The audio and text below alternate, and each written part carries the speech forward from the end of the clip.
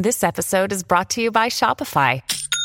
Forget the frustration of picking commerce platforms when you switch your business to Shopify, the global commerce platform that supercharges your selling wherever you sell. With Shopify, you'll harness the same intuitive features, trusted apps, and powerful analytics used by the world's leading brands. Sign up today for your $1 per month trial period at shopify.com/tech, all lowercase. That's shopify.com/tech. Hey friends, this is our last episode of the season, but Caroline and I wanted to let y'all know that there is extra unladylike, all caps, to keep on keeping y'all company over on our Patreon. Yeah, I mean, we've got bonus episodes over there on Kristen finally watching Dirty Dancing, a two-part Love is Blind recap, a deep dive on FloJo, and more, if you can even believe it. We'll be adding new bonus episodes over on Patreon each week, especially as these quarantines continue. And we would so appreciate your support over there. And we think you'd have a lot of fun over at patreon.com/unladylikemedia. And don't forget, you can find our bonus Pep Talks album, which would probably come in handy these days, over on Stitcher Premium. All right, let's get to the episode. It's kind of unprecedented that you would read 2,000 negative things written about yourself in a week. That's an unusual situation that not a lot of people have been through, I don't think.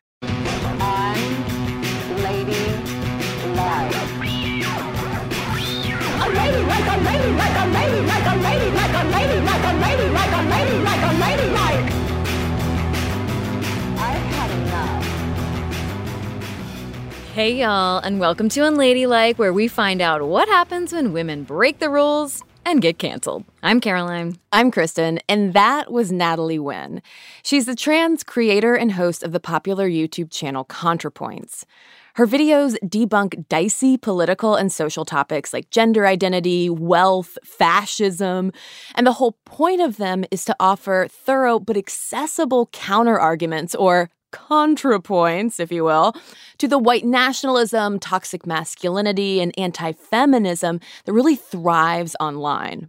Yeah, ContraPoints videos are great, and they're why I originally wanted to have Natalie on the show. Like, the first one I watched is called Gender Critical, and in 33 minutes, she just effortlessly explains and dismantles transphobic arguments, all while sporting elaborate looks, moody lighting, and endless wigs.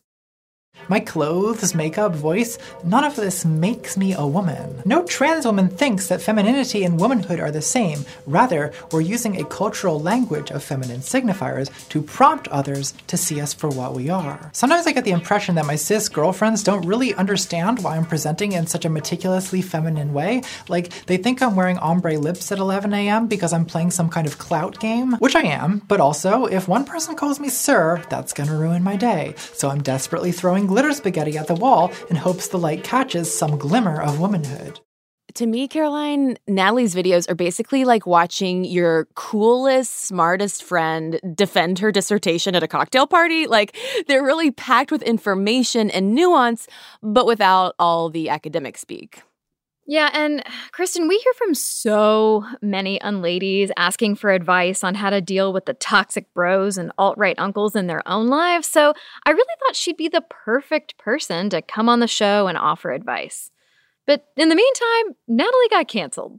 Yeah, it happened after a string of online infractions, like associating with other canceled people and firing off some ill-advised Twitter threads.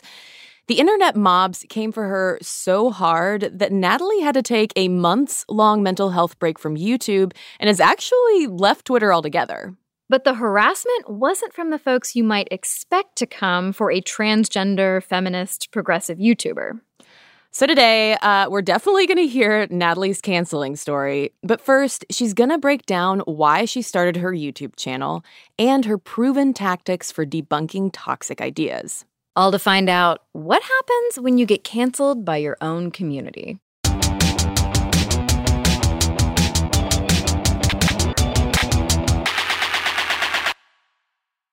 I've always kind of liked YouTube.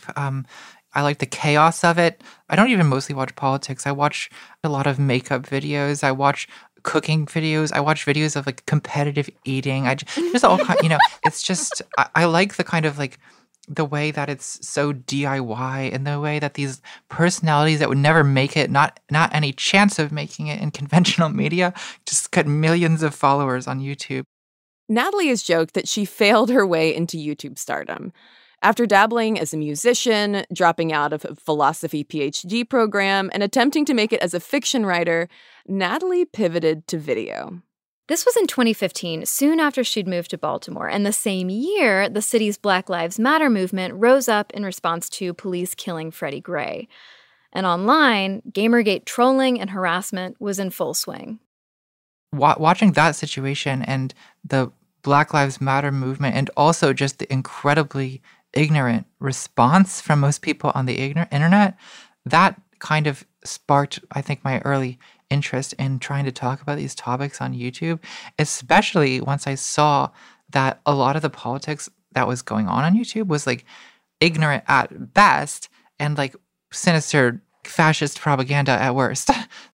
No thanks to the power of algorithms, the more videos Natalie watched on YouTube about things like feminism, racism, etc., the more crazy shit she saw, and the deeper she got into the radicalized rabbit holes of YouTube. My recommended videos feed on YouTube was suddenly full of these videos with titles like "Feminism is Cancer," "Black Lives Matter is a racist terrorist organization." Like these are the talking points that were sort of growing on YouTube in 2015. I knew enough to know that was bad. Natalie decided to launch her own YouTube channel, ContraPoints, as a nuanced and entertaining counter to all the right-wing propaganda she was seeing on the internet, and as a way to understand why these movements were bubbling up in the first place. Her first video was on incels, aka involuntary celibates, and it's been watched more than 3 million times. In this video, I don't want to mock incels or lecture them or even sympathize with them.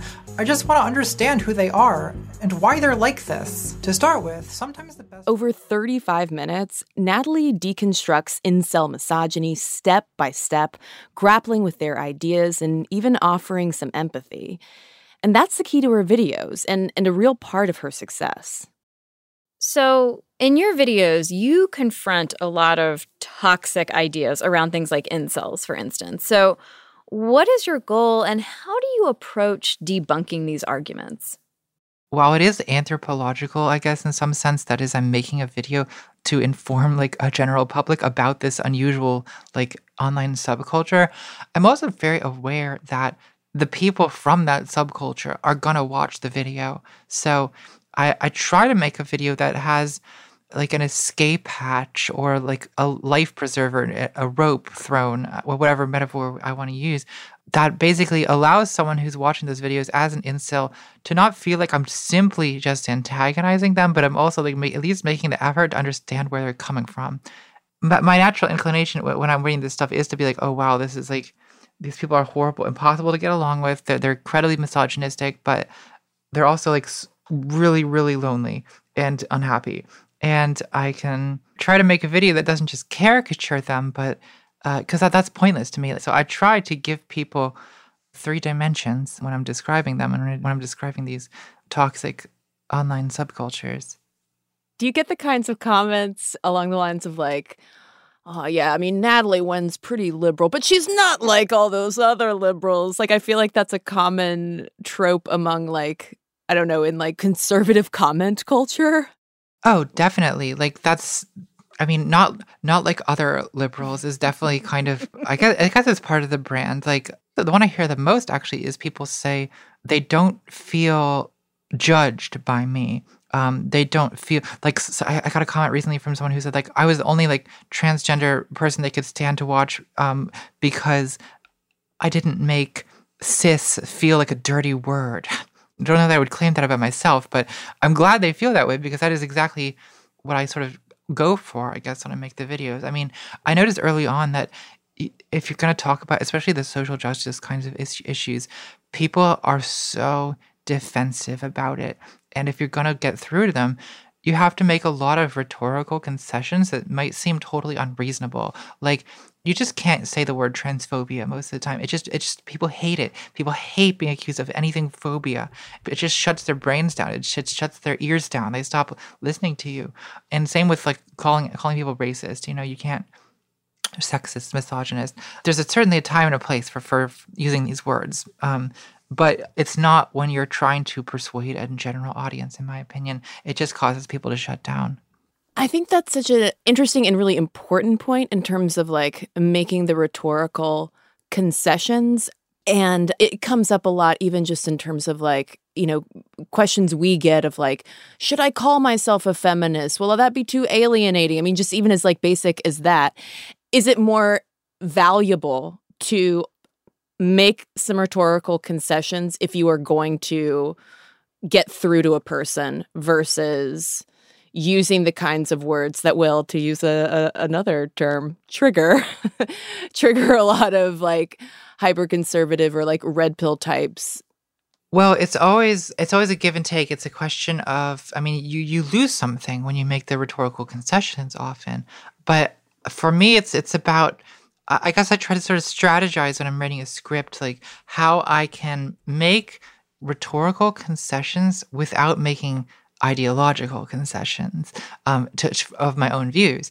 I think for me, like part of why I don't feel like I'm totally conceding everything, I don't feel like I'm giving up that much, is that I kind of have a very sort of individualistic, humanistic approach to a lot of these topics, where I am not sort of like describing like a sociologist, but I'm sort of engaging with it at the more human level. So I'm often just talking through my own perspective or my own experience. And that way, that makes me feel like I'm being true to my own voice and my own ideas, but also not alienating everyone with all this like heavy, sociology talk. Her approach has paid off. Hundreds of people have reached out to Natalie privately or spoken publicly about how ContraPoints videos have basically dismantled their alt-right ideas. If you look at my, like the subreddit about ContraPoints, it used to be this trope where you would regularly see people posting like, oh, I used to be alt-right, I used to be red-pilled, that like, I heard from hundreds and hundreds of people who had sort of been drawn into those movements, drawn into that kind of content, and then found my content at least somewhat helpful in their path to getting out of it. One of these people is Caleb Kane, whose experience of getting radicalized by this endless stream of alt-right YouTube videos was profiled in the New York Times. He said two things pulled him out of it: the 2019 white nationalist terrorist attack in New Zealand and watching Natalie's ContraPoints videos. Since launching ContraPoints in 2016, a lot has changed for Natalie, too. When I first started this channel, like I had not transitioned. I was presenting as male, ? I guess the persona that I had at the beginning, it was very much a persona that anticipated the harassment, anticipated the criticism. So for being a transvestite, for being, as they would say, they would perceive me as gay. So I kind of just leaned into this idea of being this ultimate degenerate beta cock. I've been called a faggot probably 12,000 times. That sort of stuff didn't actually bother me as much because I was so ready for it in a way. In a way, it's gotten worse since I transitioned because I'm sort of being more honest about myself online instead of like loading up this pre-satirized version of it. And so I would say that, I mean, in terms of harassment, honestly, like right-wing harassment is not really a problem in my life anymore. Like, sure, it's on 4chan, but I, just don't look at 4chan, problem solved. But when harassment is coming from inside the house, suddenly the problem is you. When we come back, Natalie tells us how she got canceled. Don't go away.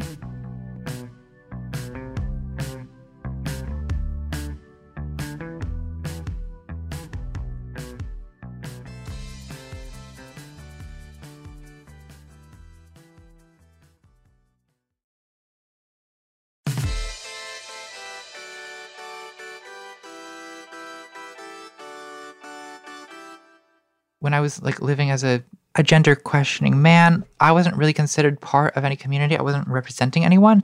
As a trans woman, I'm treated as a representative of a community that is very marginalized and that has very little representation. So I think that's the kind of essential context for why this happens. We're back with YouTuber Natalie Wynn. And the this she's referring to is getting canceled, or super fucking canceled, as she put it. Things started snowballing back in 2017. And for Natalie, the center of that snowball is her gender identity. In fact, Natalie's first in a string of cancellations came about a month after she transitioned. She was interviewed for New York Magazine by this guy who'd garnered a transphobic reputation, which Natalie says she wasn't fully aware of at the time. The author was Jesse Sinkel, a journalist who has written a lot of articles about trans children, which I honestly don't agree with myself. I think that they don't help trans people, but he's kind of treated like a supervillain on trans Twitter, because that tends to be how Twitter essentializes it. It makes, if we disagree with someone, they're literally Satan, triple Hitler, So that was my first canceling. So if you are who you hang out with, and you hang out with a triple Hitler, it doesn't matter if it's just for an interview. Them's the rules of getting canceled. Then, in late 2017, Natalie agreed to debate this conservative YouTuber and trans woman who'd done things like, wear blackface and support alt-right positions. And similar to the canceling by association that happened after the magazine interview, leftist Twitter called her out. They basically saw Natalie's decision to debate this woman as legitimizing her ideas, even though Natalie's intention was to simply share a progressive point of view with a conservative audience. After that cancellation, things were relatively quiet for a couple of years. Until one day, Natalie fired off a hasty Twitter thread about how sometimes she just doesn't want a room full of cis women performatively stating their pronouns simply because she's there. She was talking about how, it can make her feel like singled out and self-conscious, which, fair. But a tweet storm / yet another cancellation happened when folks interpreted that thread as Natalie criticizing the entire practice of stating your gender pronouns. After that, Natalie took a 2-week break from Twitter. Then, a few months later, the big one hit. The straw that broke the cancel's back. So last October, Natalie published a 49-minute-long video called Opulence, dissecting why society is so obsessed with wealth and power. And everything might have been fine had it not been for 10 seconds of voiceover. Natalie cast trans activist and adult performer Buck Angel to read a John Waters quote. But Angel comes with some baggage. He has a kind of freewheeling, unrestrained social media presence. And he said a lot of things that people find insensitive towards non-binary people, or just kind of like old school, like transsexual takes on topics in general. But he's one of these people who trans Twitter has decided is like literally Satan, out to destroy trans people, the bane of everything good. So because I used his voice in a 48-minute video for 10 seconds, people basically said, oh, you platformed Buck Angel, and that therefore I must endorse everything he's ever tweeted, and therefore by association, I also hate non-binary people, and also this kind of compounded snowballed with the controversy over the pronouns tweet, and it just exploded. Now, Natalie was used to getting harassed by anti-feminists and TERFs, which stands for Trans Exclusionary Radical Feminists. But these cancellations felt different.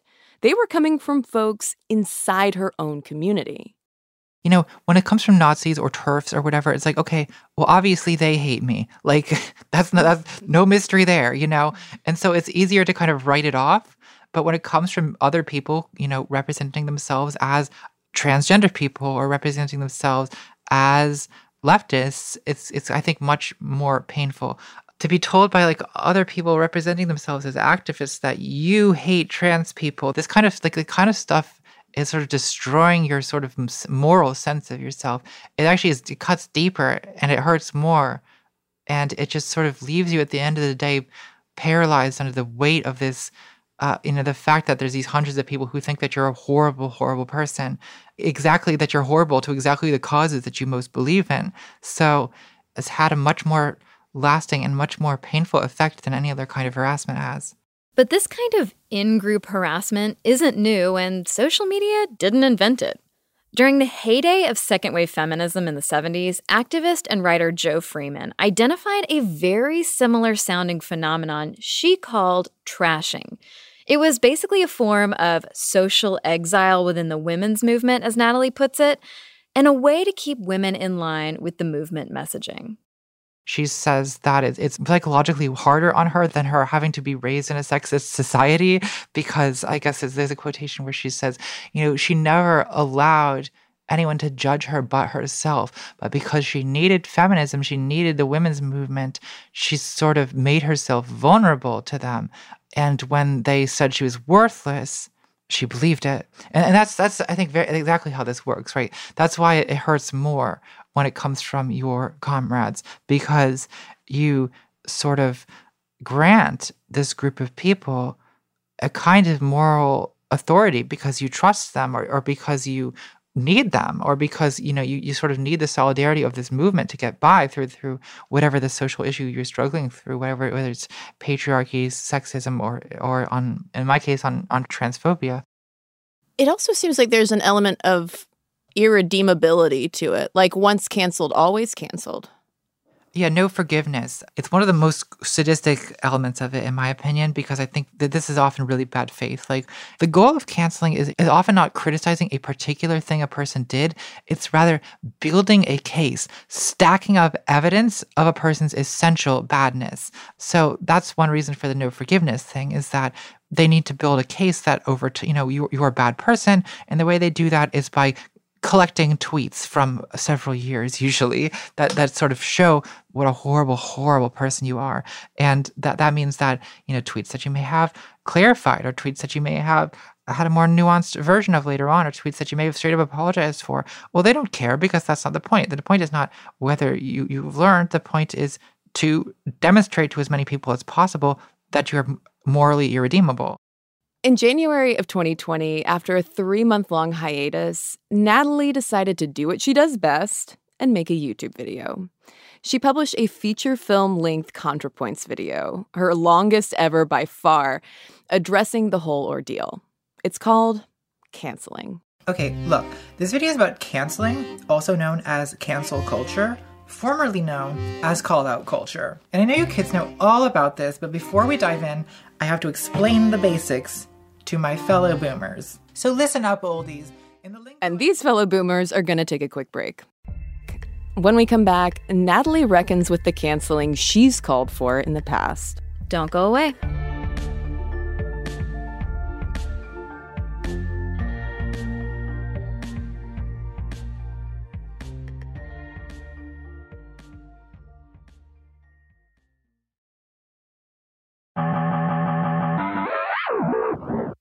We're back with chronically canceled YouTuber Natalie Wynn.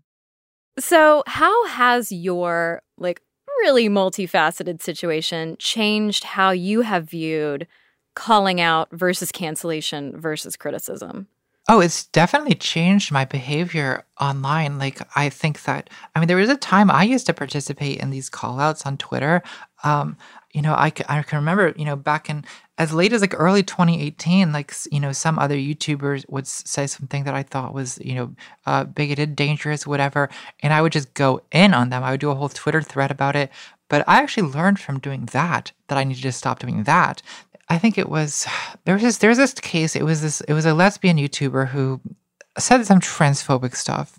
And I did a Twitter thread basically saying this YouTuber is a transphobe, look what she said. And, what ended up happening is basically I riled up a hate mob. I got a bunch of people really angry over it. The YouTuber I was calling out got really defensive and lashed out at me. She learned nothing. She never improved. The people who saw the thread basically got angry and went and attacked her and went and harassed her.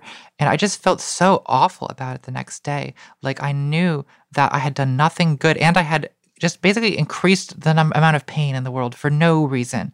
And that really made me think twice about doing that again because I realized that it's just not the right way to approach that kind of situation. Is there any usefulness to kind of old school public shaming and calling out? I'm trying to think of a case where I genuinely think that public shaming is useful, and I'm kind of struggling to come up with something. I mean, I think there's cases where it doesn't really do any harm and it feels good. So there's certain people who are sort of just obstinately bad. And those people, like, it can be cathartic, I guess, to yell at them on Twitter, but I don't really think it helps. I don't have much faith in this. I mean, I think so. Okay, I'm not sure this is exactly public shaming, but I do think that like kind of like Me Too type callouts, that actually can, in certain situations, be the only type of justice to be had. And I think that, Weinstein, for example, like when every other channel has failed, when you have like a powerful sexual abuser and you can't really, there's not really any way to get at that person through conventional channels, social media shaming can be a way of getting back at the person or protecting other people or exposing a predator. So in cases like that, I think, again, the point with that, of course, is not to change a person's mind. It's not even necessarily to shame a person. It is to punish and to protect further victims. So as a kind of vigilante justice, it can work in certain situations. But I think that as a kind of communication, it's always bad. Does canceling have an effect on like our bigger picture offline culture? Well, I think that culturally we're so online that it's almost hard for me to discuss offline culture as if that's something that exists totally in total separation. I mean, I think that it does have real cultural effects. I think that, especially if I sort of generalize my personal experience, like I find I become much more cautious. I'm much afraid to have opinions.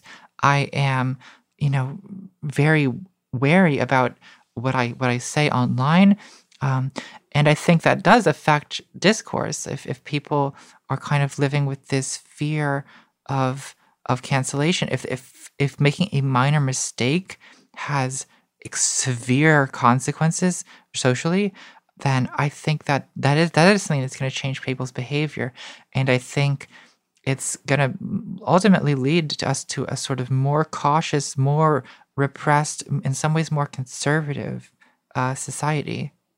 Well, what is your advice then for navigating, like wanting to express ourselves and call stuff out, but also to be, good and healthy citizens and elevate the discourse rather than just like contributing to the dumpster fire?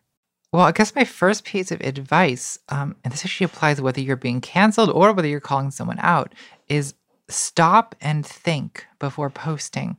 What is the function of my tweeting? What I'm about to tweet? What effect is this going to produce? What am I hoping to achieve here? Slowing down the pace or deliberately slowing down your own pace of posting on Twitter, like make sure that you're not reacting. Make sure that you're not posting reflexively, but that you actually have taken a moment to consider not just what you think and how you feel, but what you're hoping to accomplish with a tweet. And I think that just to avoid posting in the heat of a moment already is a huge help, and it tends to produce more thoughtful, considered content. Well, Natalie, is there anything about your specific experience or about canceling that we haven't maybe touched on that you want our listeners to know? I guess I would say as a kind of qualifying warning that, I know some people tend to listen to me talk about canceling, or some people use my video about canceling as a way of like shutting down any criticism of anyone whatsoever. Well, that's not what I'm saying. Like, obviously, we still need to be able to criticize people, especially politicians and especially people in power. Like, yes, it's totally fair to criticize those people and to stay skeptical about people. I guess what I just want to emphasize is that, make sure that you're constantly checking whether you are criticizing people in power or whether you are trashing and exiling, and whether you're getting caught up in what I think is probably the kind of exuberance almost of attacking a person. I would say keep an eye on the motivations and keep an eye on the tone of the group that you're in. That's how you can distinguish between canceling and criticism, because while it's important to be aware of canceling when it's happening and to see that it's not just criticism, that it's actually this terribly toxic thing, it's equally important to keep criticism alive and to notice and to not make sure that we're not just throwing out criticism along with canceling. Natalie, are Kristen and I going to be canceled because we're interviewing you? Probably. I'm so sorry. That's okay. We really wanted to talk to you. We'll take it. Worth it. Worth it. Okay, Caroline, I'm honestly a little scared to ask this question, but the time has come. Listeners, what are your thoughts on canceling? Have you ever been canceled? Are you wanting to cancel us right now? Have you ever canceled anyone else?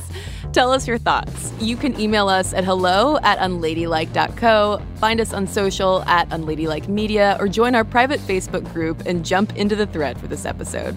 Visit unladylike.co to find this episode's sources and transcript. While you're there, sign up for our newsletter to get a weekly dose of desperately needed, actually good news. And, hey, upgrade your work-from-home uniform with an Unladylike sweatshirt. Pairs well with a blazer. Perfect for Zoom meetings. To watch Natalie Wynn's video on canceling and all of her others, just head over to her YouTube channel, ContraPoints. It is a treasure trove of content, and the videos are long enough that they will keep you occupied for, at least a decent portion of this quarantine. Nora Ritchie is the producer of Unladylike. Abigail Keel is the senior producer. Gianna Palmer is our story editor. Shruti Murate transcribes our tape. Our music is by Flamingo Shadow, Amit May Cohen, and Sarah Tudson. Sound design, mixing, and additional music is by Casey Holford. Executive producers are Chris Bannon, Daisy Rosario, and Unladylike Media. This podcast was created by your hosts, Kristen Conger and Caroline Irvin of Unladylike Media. Make sure you're subscribed to Unladylike. Find us in Stitcher, Spotify, Apple Podcasts, or wherever you listen to podcasts. And remember, got a problem? Get unladylike.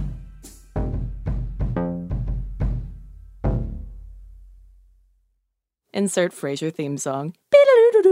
Oh, baby, I hear the blues are calling. Tossed salads and scrambled eggs. Oh, my. Oh, baby, I see one bit confused.